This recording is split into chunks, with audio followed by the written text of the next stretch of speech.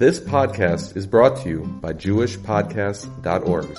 Start your very own podcast today at JewishPodcasts.org.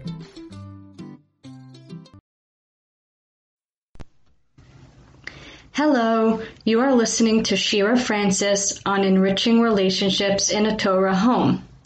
My goal is to journey with you on a path of personal growth and development through our family relationships, with our husbands, with our children, and with our extended family members. A new message will be posted every Monday morning so that we can recharge and rejuvenate for the week that lies ahead.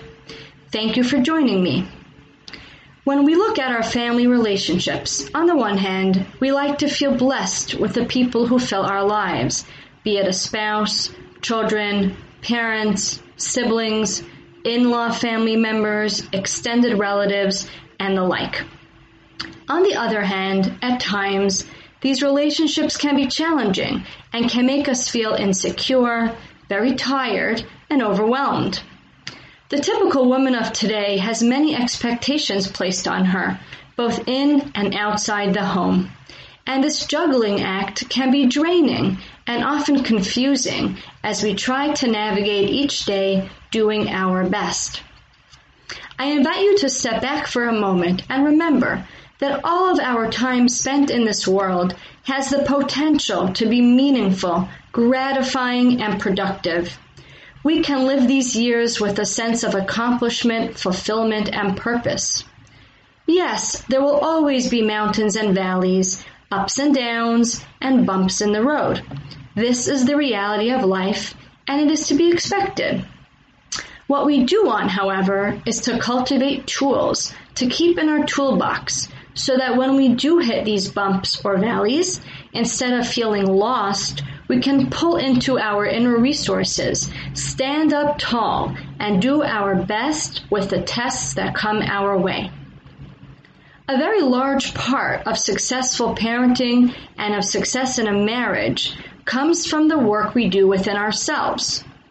As we turn our eyes inward with honesty and work to polish our own character traits, our own physical and emotional well-being, our own relationship with Hashem, we will, by osmosis, exude more positive energy and health into the relationships we have with those around us.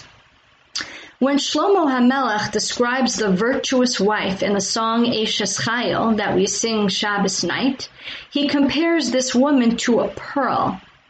Just like it requires a lot of effort to dive deep down into the water to extract pearls from the ocean floor, so too a virtuous woman exudes effort and energy to delve deep down within herself into her heart and soul, to hone and develop her inner world to be as beautiful and as magnificent as a pearl. When a woman shows commitment to try to shine and polish her inner self, thereby affecting all those around her with more positive energy, no doubt she will merit assistance from Hashem. Our job in this world is to put in the effort to make an authentic commitment to grow and improve ourselves to the best of our ability. So ladies, look around your life today and try to be grateful for the people that you see. And once you can find that place of gratefulness, let us turn inwards and make a true commitment to delve deep into ourselves and discover the pearls that lie within us. Have a wonderful week.